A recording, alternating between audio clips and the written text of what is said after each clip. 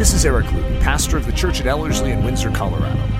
The ministry of Ellerslie endeavors to once again see triumphant Christianity stride upon the stage of time, and to see the Church of Jesus Christ built strong to stand immovable in these times of sinking sand. We hope this podcast is an encouragement to your soul.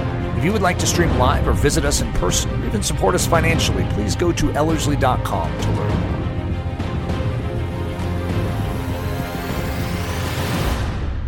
So this message is, it has sort of a title that I'm not exactly sure how it will translate to you. It's a pretty good title, but it's called the Proclivity Movement. And a proclivity is actually a negative term for the most part. And I will define it. And I'm going to use it as a negative term in this, which means there's a movement that I'm going to say is a very, very common one, even in the Church of Jesus Christ, but culturally it's a phenomenon that we have witnessed, and a lot of the gender identity issues flow directly out of this, and it's something that I believe we need to address with some key truths internally. So this isn't some social cause message where I'm trying to take on some agenda of the culture. What I want us to do first and foremost is to live as believers within the church. I want us to function strongly so that we can be a witness of the truth and a life that works and a life that can truly showcase triumph because we have the truth. And that's why this is important.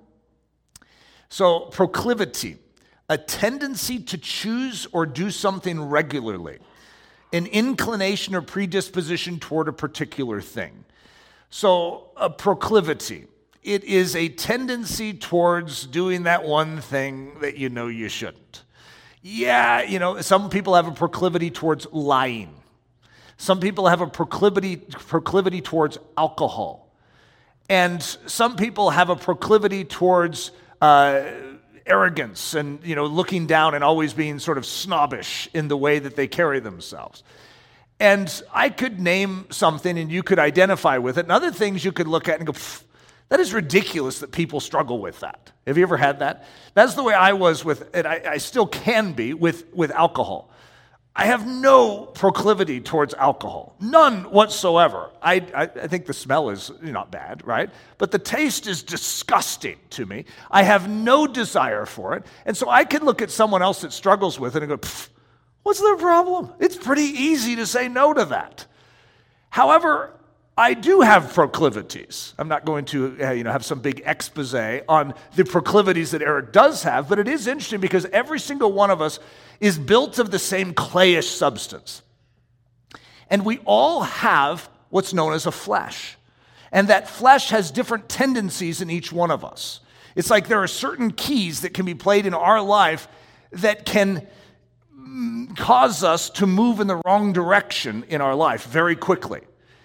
And as a result, we need to recognize that all of us sort of have been dealt the same hand. It's just different. In other words, we all have like 5 cards in our hand. It's just they're different cards.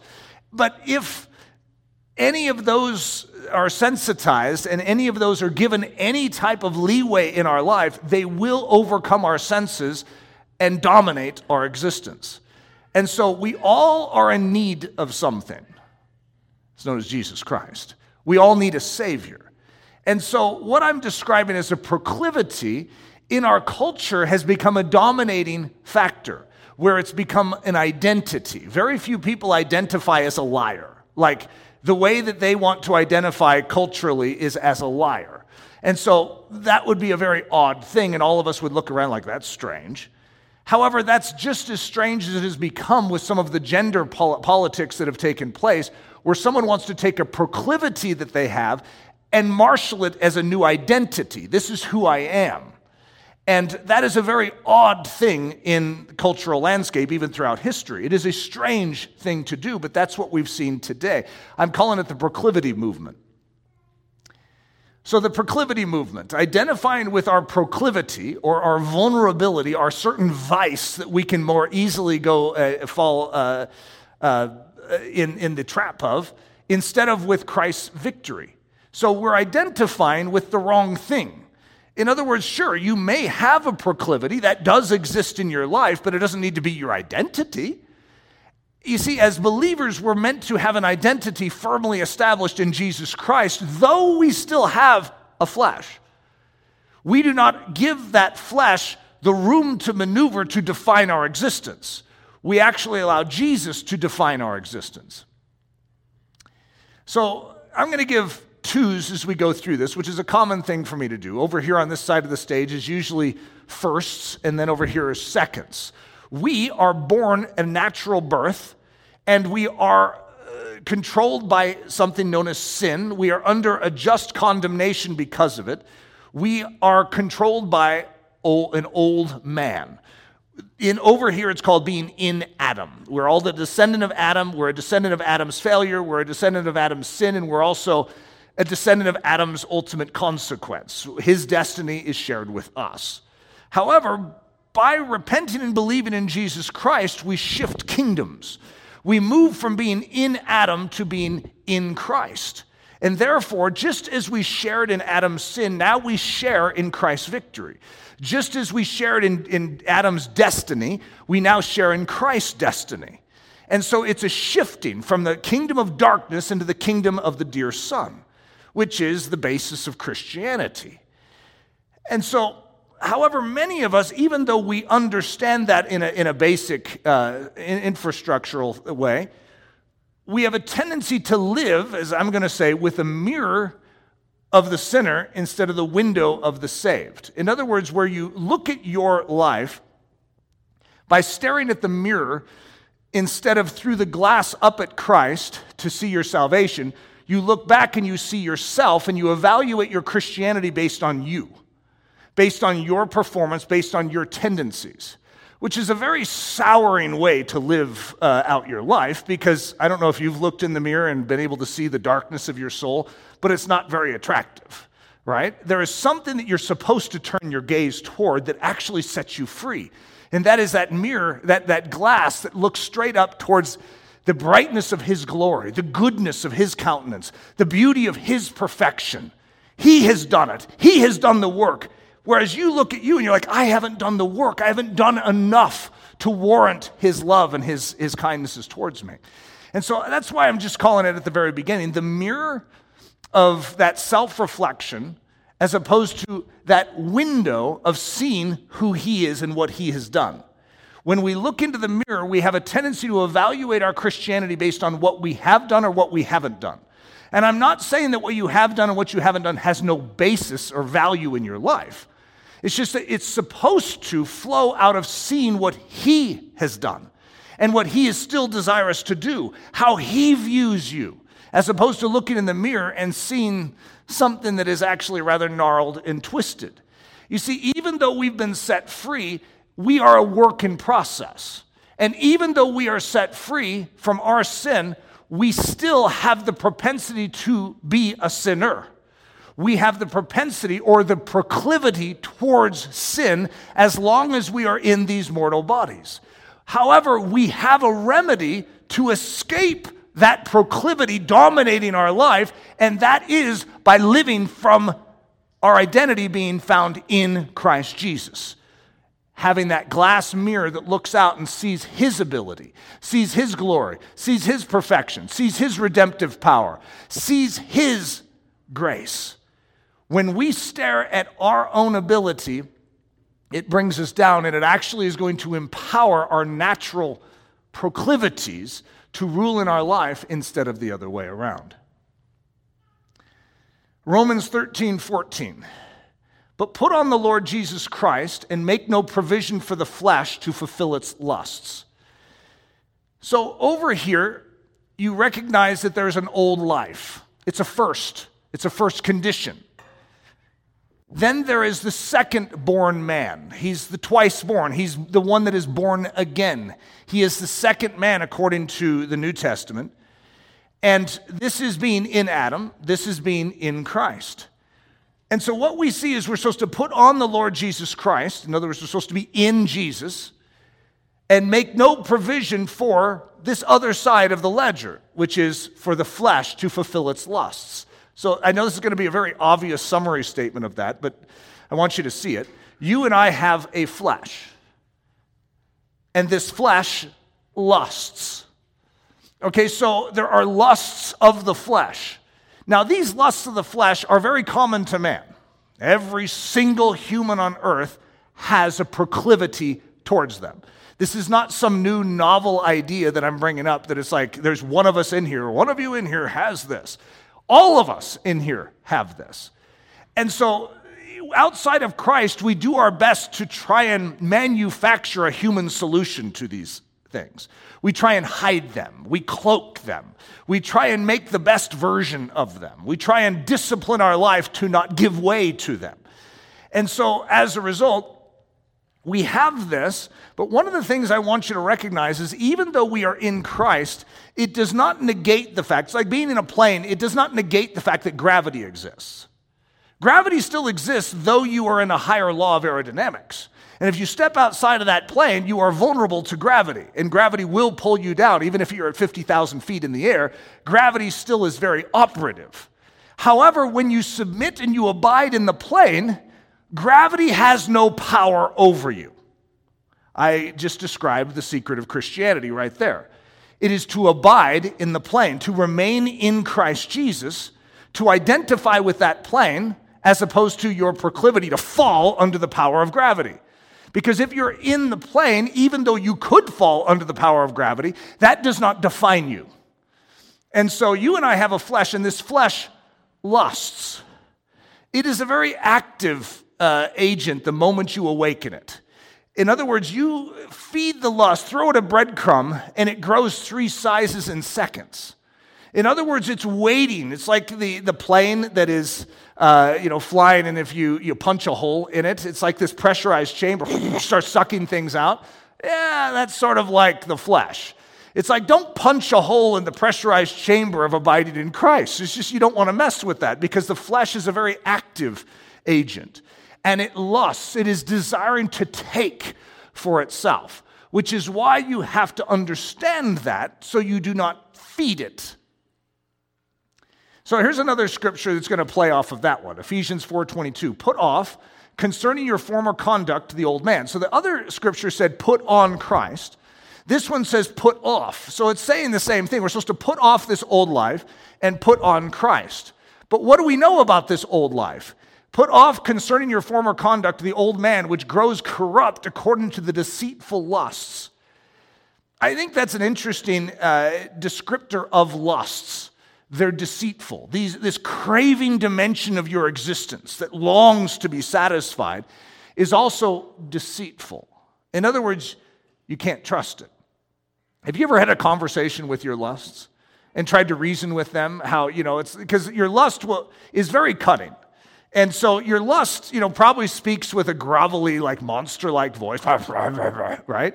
However, it puts on its gentlemanly voice when it talks with you. It's like, I think it's very reasonable that you give a little time to this, that you have a little allowance for this in your life. Very gentlemanly, probably even like a British accent, even though it's all fake. He's a great actor. He's deceitful. And he is attempting to con you into giving him a breadcrumb. He's trying to con you into giving space in your life that he has no legal right to when you're a believer. And so, as a result, this is not something to toy around with, to mess around with. So, and these lusts are deceitful. So let's look at some synonyms for deceitful.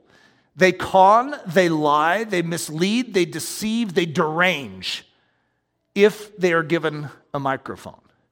So your lusts are over here, and you've nullified them. You've not given them any power in your life. You're abiding in Christ. And it's like gravity trying to woo you when you're flying in a plane. It's like, hey, could we just talk? Could we just think about what it would be like if you just left the plane just for a few minutes? And you could enjoy the free fall of gravity afresh. I mean, you haven't had that privilege for a long time. Technically, we don't want that privilege, do we? However, when you give your lusts a microphone and you start to reason with them and think alongside with them, they will always mislead you, always. They will always cover up truth. They will cloak the scriptures. They don't want you to see it. They will distort them. They will take out what they want, mine what they want to try and con you into moving in this direction in your behavior as opposed to finding your security, your strength in Christ. So the unusual question. So Leslie and I were in a conversation earlier this last year, and it was a business contract situation, and it was a great conversation. The person seemed like they could be very qualified for what we were dealing with. And at the very end of the conversation, they asked, "Does it matter that I'm gay?" Now, I brought this up, it was sometime last year, and I'm bringing it up again because I think it actually is important culturally. And, because you could put yourself in my position. I run a Christian organization, and I'm going to be possibly working with someone to do something. They're not like a staff member. They don't really have influence over what we're doing, but it's a contractual worker. And they know that we're Christians, so that's what they bring up. I know you're a Christian organization, and, hey, look, I'm a Christian too. Does it matter that I'm gay?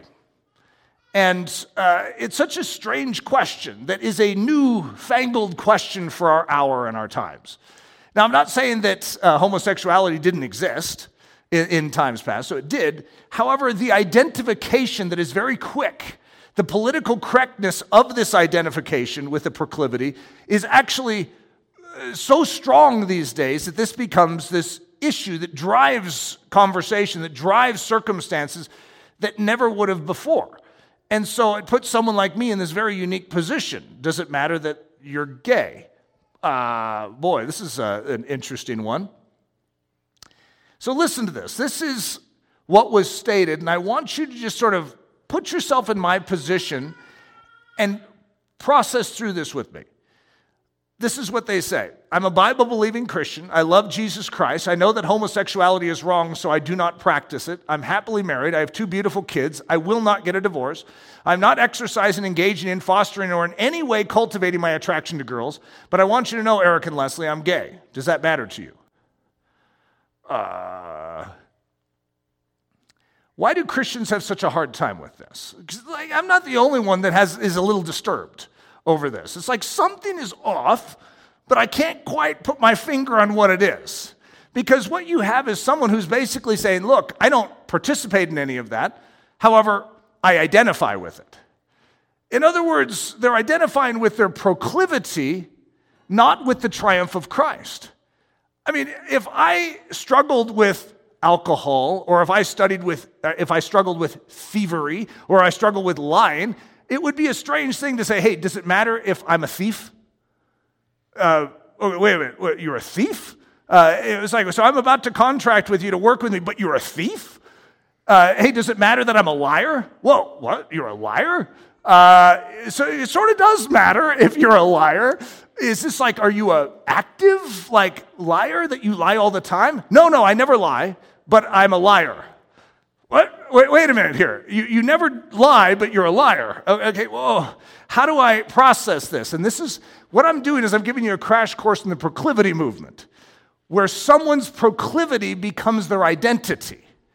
And this is who they are, even though I don't participate in any of this, I don't do any of this, it's my identity. So let's just evaluate this. She believes the Bible. She loves Jesus Christ and looks to him as her Savior. She is an active contributor in her local church. She loves her husband. She cares for her children. She is a generous, loving, kind-hearted woman. She is just not attracted to men and happens to find women more attractive. Whew, this is a challenging issue. I'm scratching my head, or scratching my soul. It's like, how am I supposed to process this? It's odd, is what I would say. And that's because she has elevated a propensity or a behavioral proclivity in her life to the point where it defines her. She's not a Christian, she's gay. And she just happens to be also a Christian. And so her gayness has a tendency to drive her identity as opposed to her belief in Jesus. And when that happens, it throws off the whole system. My response, I'm intrigued by your bluntness. In fact, your bluntness is so blunt that it leaves me near speechless, which was my actual response. I was processing, trying to get a grip on what I was listening to. It's like, how do I process through this? What if it had been a different question? Eric, does it matter that I'm a liar? It's the same actual issue. Now listen to this. I'm going to put different things in here so you could evaluate it. I'm a Bible-believing Christian. I love Jesus Christ. I love the truth. I know that lying is wrong, so I do not practice it. I purposely seek to never speak anything that is not fully true. And if I do, I always seek to correct all falsehood. I'm not exercising, engaging in, fostering, or in any way cultivating my propensity to lie, but I want you to know, Eric and Leslie, I'm a liar. Does that matter to you?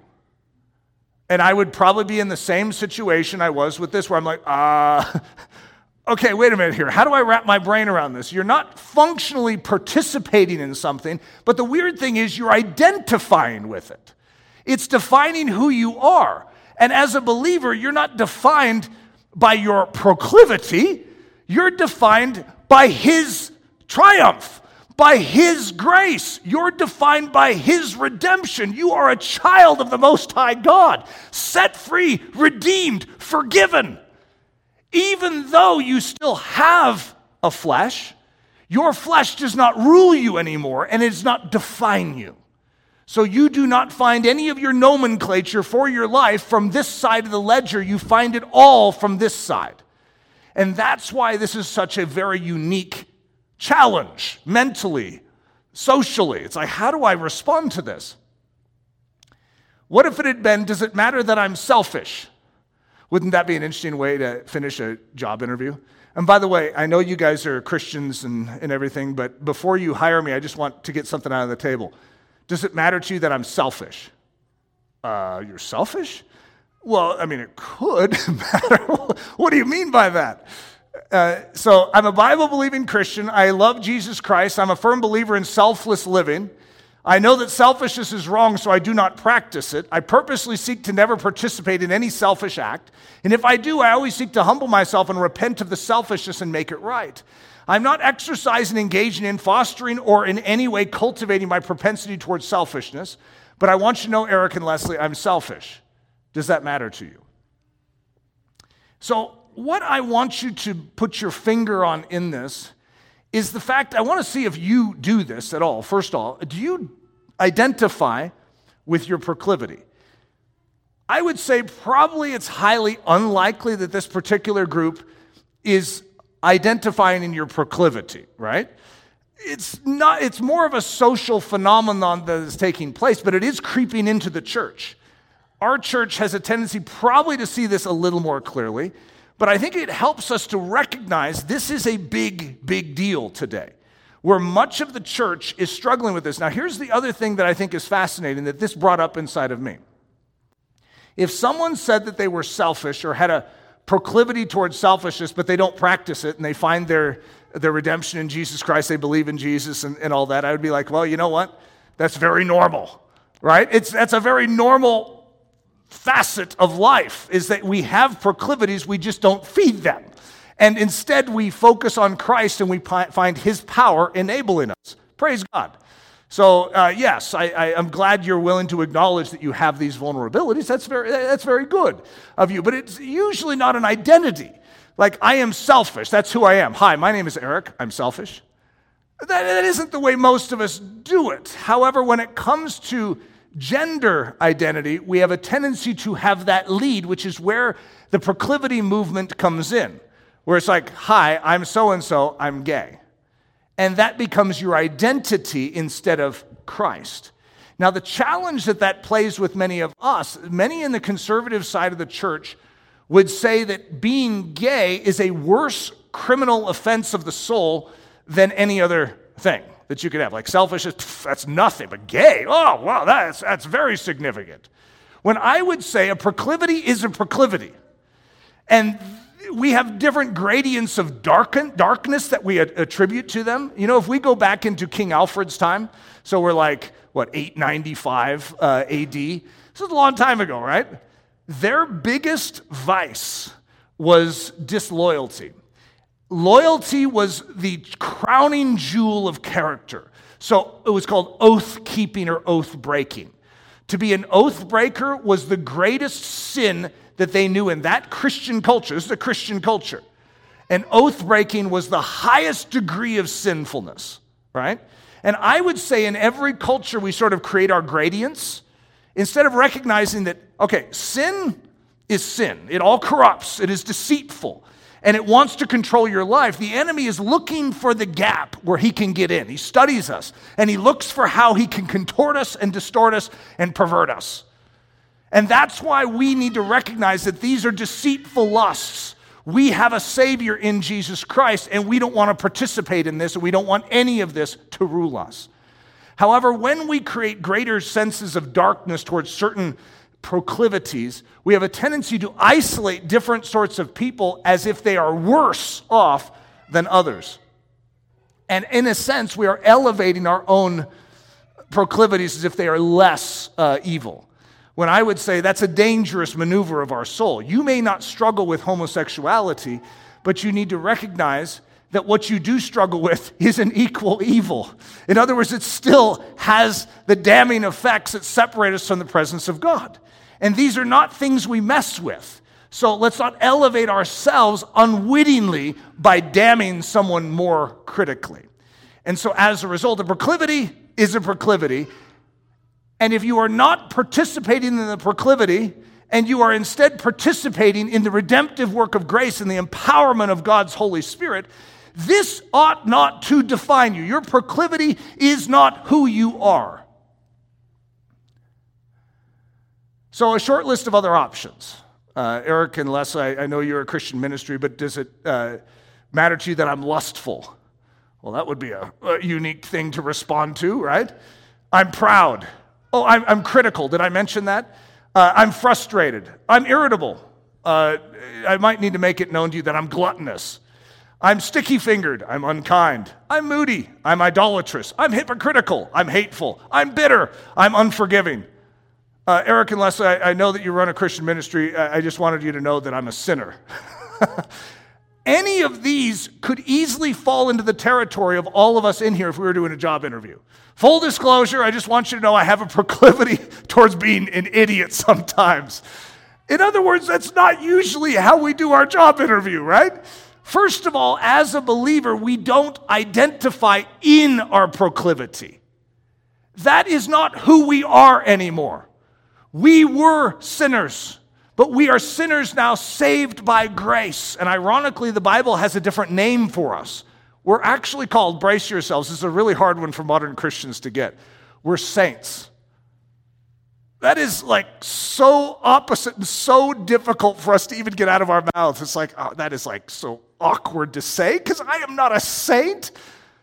You are a saint in Christ, which means you are one of the sanctified ones. You are one that is set apart for his purposes. You are the dwelling place of the Most High God. That is the new fact over your life. And so as a result, instead of allowing the devil to dupe you with his false rhetoric about your life, this is who you are, this defines you. Throw that off. Put off that old man and put on Christ. Stop looking in the mirror at who you are. Now look through the glass pane at who he is. He has done the work. He has rescued you. He has saved you. And it was not based on your perfection. It was based on his. He has done the work for you. It was never based on your work. It was based on his. And that is still true today. You are who you are in Christ, not because of your works, but because of his works. And so as a result, you still rest in that plane, knowing that you are extremely vulnerable to the law of gravity. But by grace, you have been saved. A dormant propensity versus a fostered activity. The difference is life and death. So if you have a proclivity and you are fostering it, it's going to lead to a corruption of your life.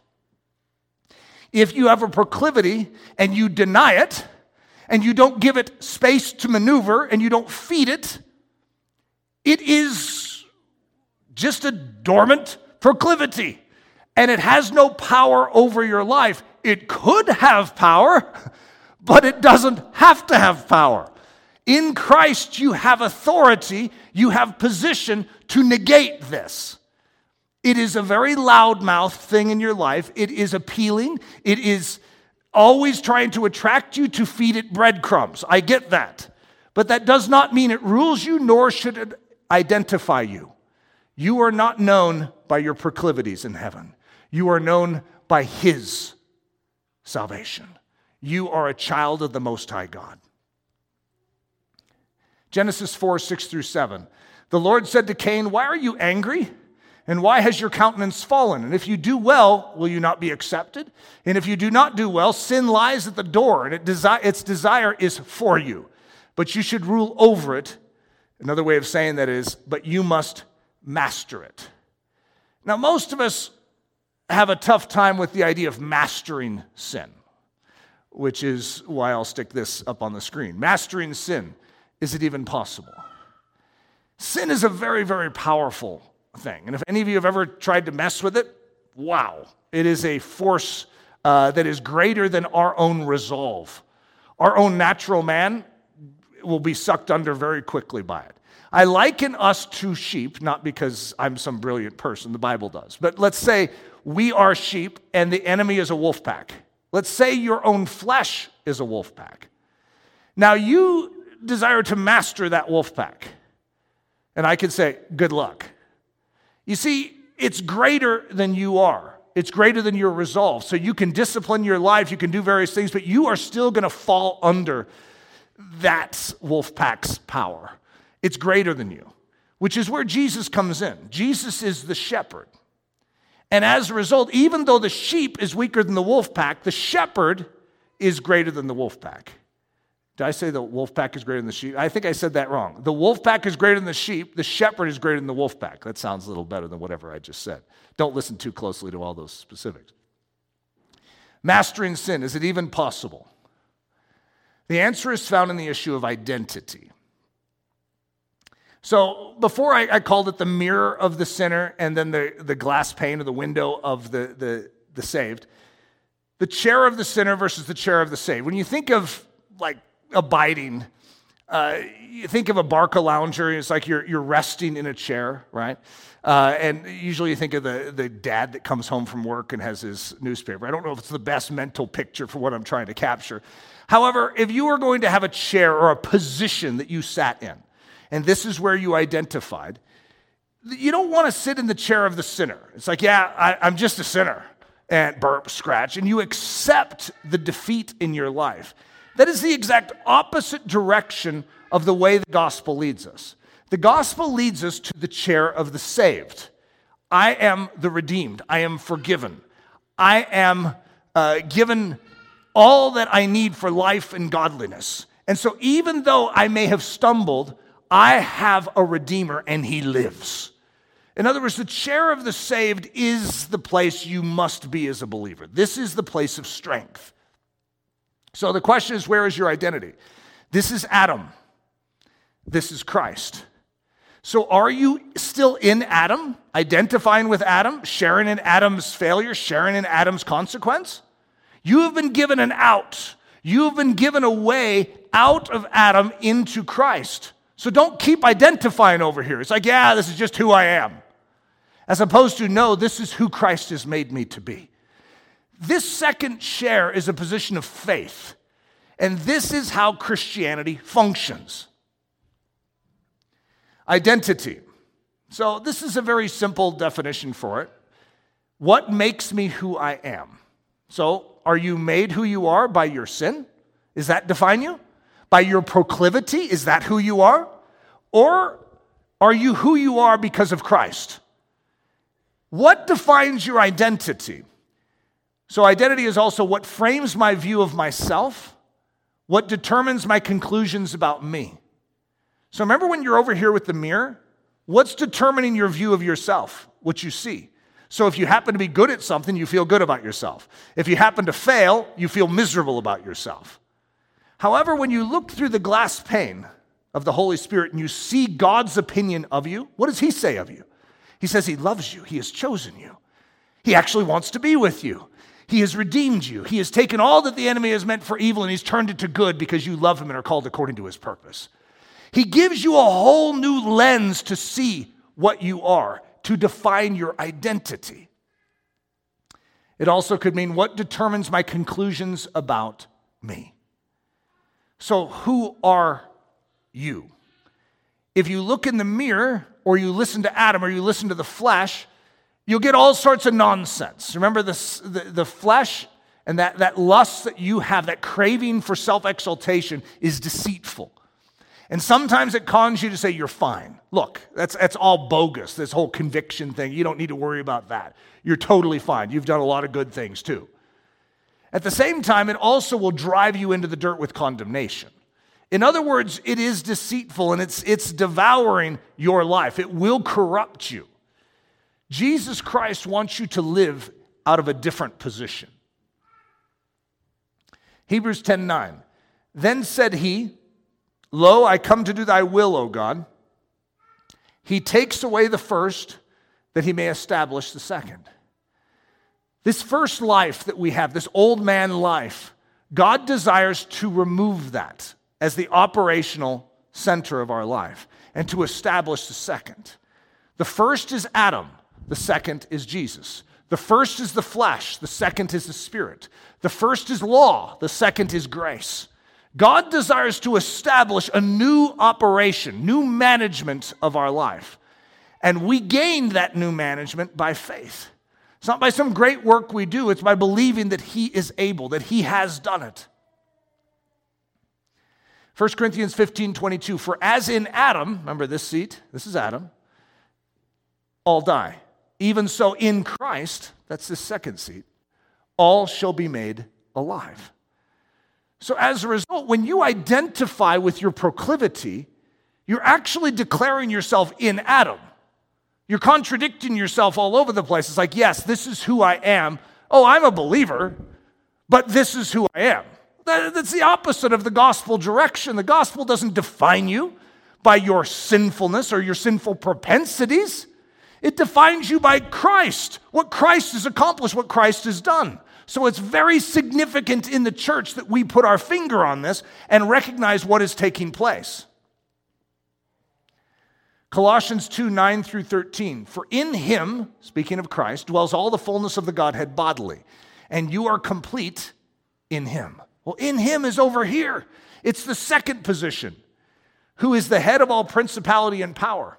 In him you were also circumcised with the circumcision made without hands, by putting off the body of the sins of the flesh by the circumcision of Christ, buried with him in baptism, in which you were also raised with him through faith in the working of God, who raised him from the dead. And you being dead in your trespasses and the uncircumcision of your flesh, he has made alive together with him, having forgiven you all trespasses. There's an incredible picture of the gospel just right there. Ephesians 4:22, we read this earlier. Put off, concerning your former conduct, the old man which grows corrupt according to the deceitful lusts. Put that off. Don't continue in that thinking. Colossians 3:9 through 10, do not lie to one another, since you have put off the old man with his deeds. So if you were declaring yourself a liar, what is Paul saying in Colossians? Well, do not continue in that. In other words, you do not need to be defined by that. You may have been a liar in the past, but do not lie to one another, since you have put off the old man with his deeds, and have put on the new man, who is renewed in knowledge according to the image of him who created him. Galatians 3:27, for as many of you as were baptized into Christ have put on Christ. Romans 13:14, but put on the Lord Jesus Christ and make no provision for the flesh to fulfill its lusts. 2 Corinthians 5:17, if anyone is in Christ, he is a new creation. Old things have passed away. Behold, all things have become new. So when you are thinking and reasoning according to Scripture, you do not allow proclivity to define you. You have vulnerabilities, and I'll be the first one to tell you that. I am the first one to tell myself that. I have vulnerabilities that have could overwhelm my life and overtake my life very quickly. And it doesn't matter how many decades I've lived in Christ, I still have vulnerabilities, which is why the enemy continues to tempt and try and work through the cracks of our life, even though we've been in Christ for a long time. You would think that he would just give up on us if we're in Christ, because we are impermeable and we cannot be reached. We are very reachable, which is why we must remain in Christ, which is why we must abide, which is why we must stoke the fires of our soul, the intimacy we share with Christ, so that we could maintain a guardedness, so that we could persevere in this position. The enemy is seeking to devour us. He has come to steal, to kill, and to destroy. And he has not given up on us because he knows that we have dormant proclivities. And as a result, we must be aware of that. They don't define us, but they are very real. If anyone is in Christ, he is a new creation. Old things have passed away. In other words, I am no longer defined by this. This doesn't define my behavior. Christ defines my behavior. The list of facts: if I am baptized into Christ by faith, then I am crucified with Christ, Galatians 2:20. I am buried with Christ, Romans 6:4. I am resurrected with Christ, Romans 6:4. I am a new creation, 2 Corinthians 5:17. I am seated with Christ in heavenly places, Ephesians 2:6. That is a marvelous list, and that's just the beginning of a list of what we recognize in Christ. See, when you start to allow the debasing of your thinking to, just because it's politically cool to be gay right now, I mean, you get all the privileges in this life if you declare yourself gay, and guess what? You could also be a believer. It's like, hey, I got both. It's a very, very dangerous game to play, because what you're saying is, I'm in Adam. Hi, does that matter to you? That I am allowing my Adamness to define me as opposed to Christ to define me. Ephesians 2:4-6. God, who is rich in mercy because of his great love with which he loved us, even when we were dead in trespasses, made us alive together with Christ. By grace you have been saved, and raised us up together and made us sit together in the heavenly places in Christ Jesus. Proclivity does not define you. This is sort of a summary point for us. Even though there's a proclivity movement, and it is very common even in the Church of Jesus Christ. It may not be tremendously common in this room. However, you will be exposed to this thinking as a believer, and it would really help us to be sound in our understanding of our position in Christ. Proclivity does not define you. Jesus does. We as believers are defined by Jesus Christ. And that isn't politically correct. That's not going to get you any points with culture, and you're not going to be able to advance in your job position because of that. However, it is the ultimate place of identification. Everything that matters is found there. The seed of the sinner versus the seed of the saint. It's all a matter of faith in Christ. So when we have faith in Christ Jesus, we transfer from this seat in Adam, this position in Adam, we put it off, and we are seated in Christ Jesus. Psalm 1:1-3. Now, you guys are familiar with this. This is how the Psalms start. Blessed is the man who walks not in the counsel of the ungodly. In other words, he's not hanging out over here. Nor stands in the path of sinners. He's not over here. Nor sits in the seat of the scornful. In other words, he doesn't hang out over here. This isn't where he functions.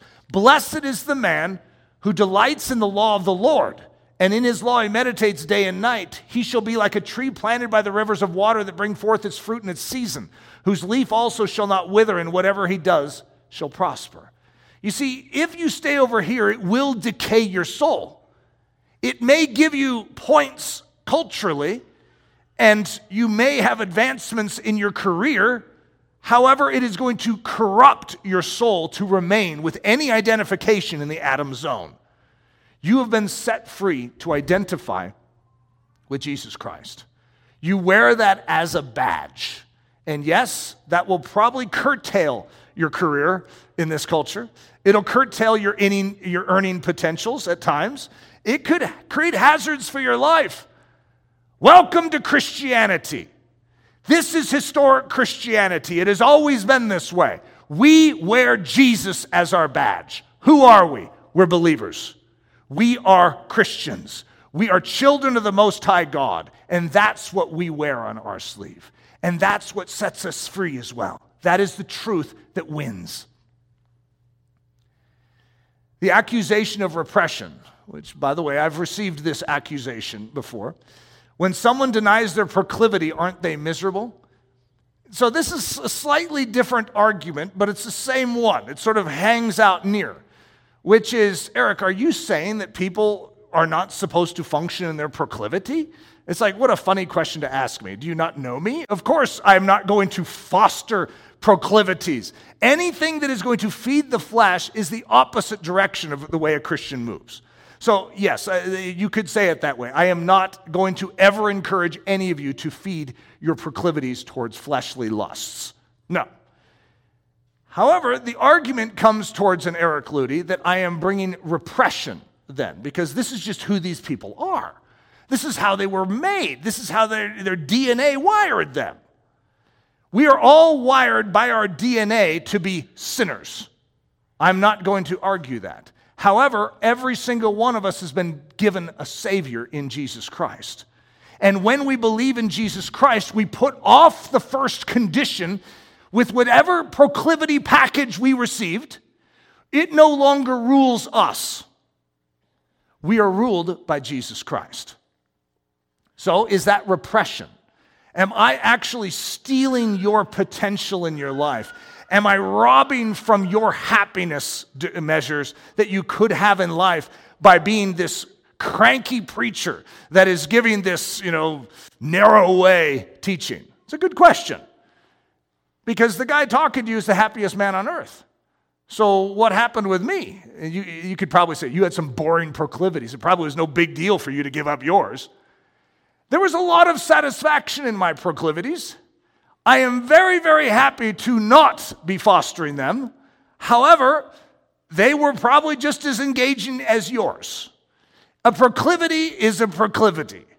And it's hard for us as humans to measure happiness levels in pre-Christ existence and to be able to swap stories and say, my happiness was better than yours. All we know is that it gives solace and pleasure for a season, but it ultimately is going to corrupt and kill. Jesus Christ sets us free, but he doesn't set us free unto the doldrums. He doesn't set us free unto misery. He sets us free unto freedom and liberty in Christ. Matthew 16:25, and you can see also 4 other repetitions of this by Jesus. For whosoever will save his life shall lose it. So you try and hold on to your proclivities, your sense of fulfillment, because that word for life is seat of fulfillment. Isn't that a great word for this? This seat over here. It's like, this is mine, but this is who I am. This is what I must have. God, you can't take this from me. This is what I'm wired for. This is my DNA. I was born this way. Sure, you were. However, you're in Adam and your destiny is death. You have been given a Savior to be set free from that. For whosoever will save his life or try and hold on to his sense of fulfillment in Adam is going to lose his life.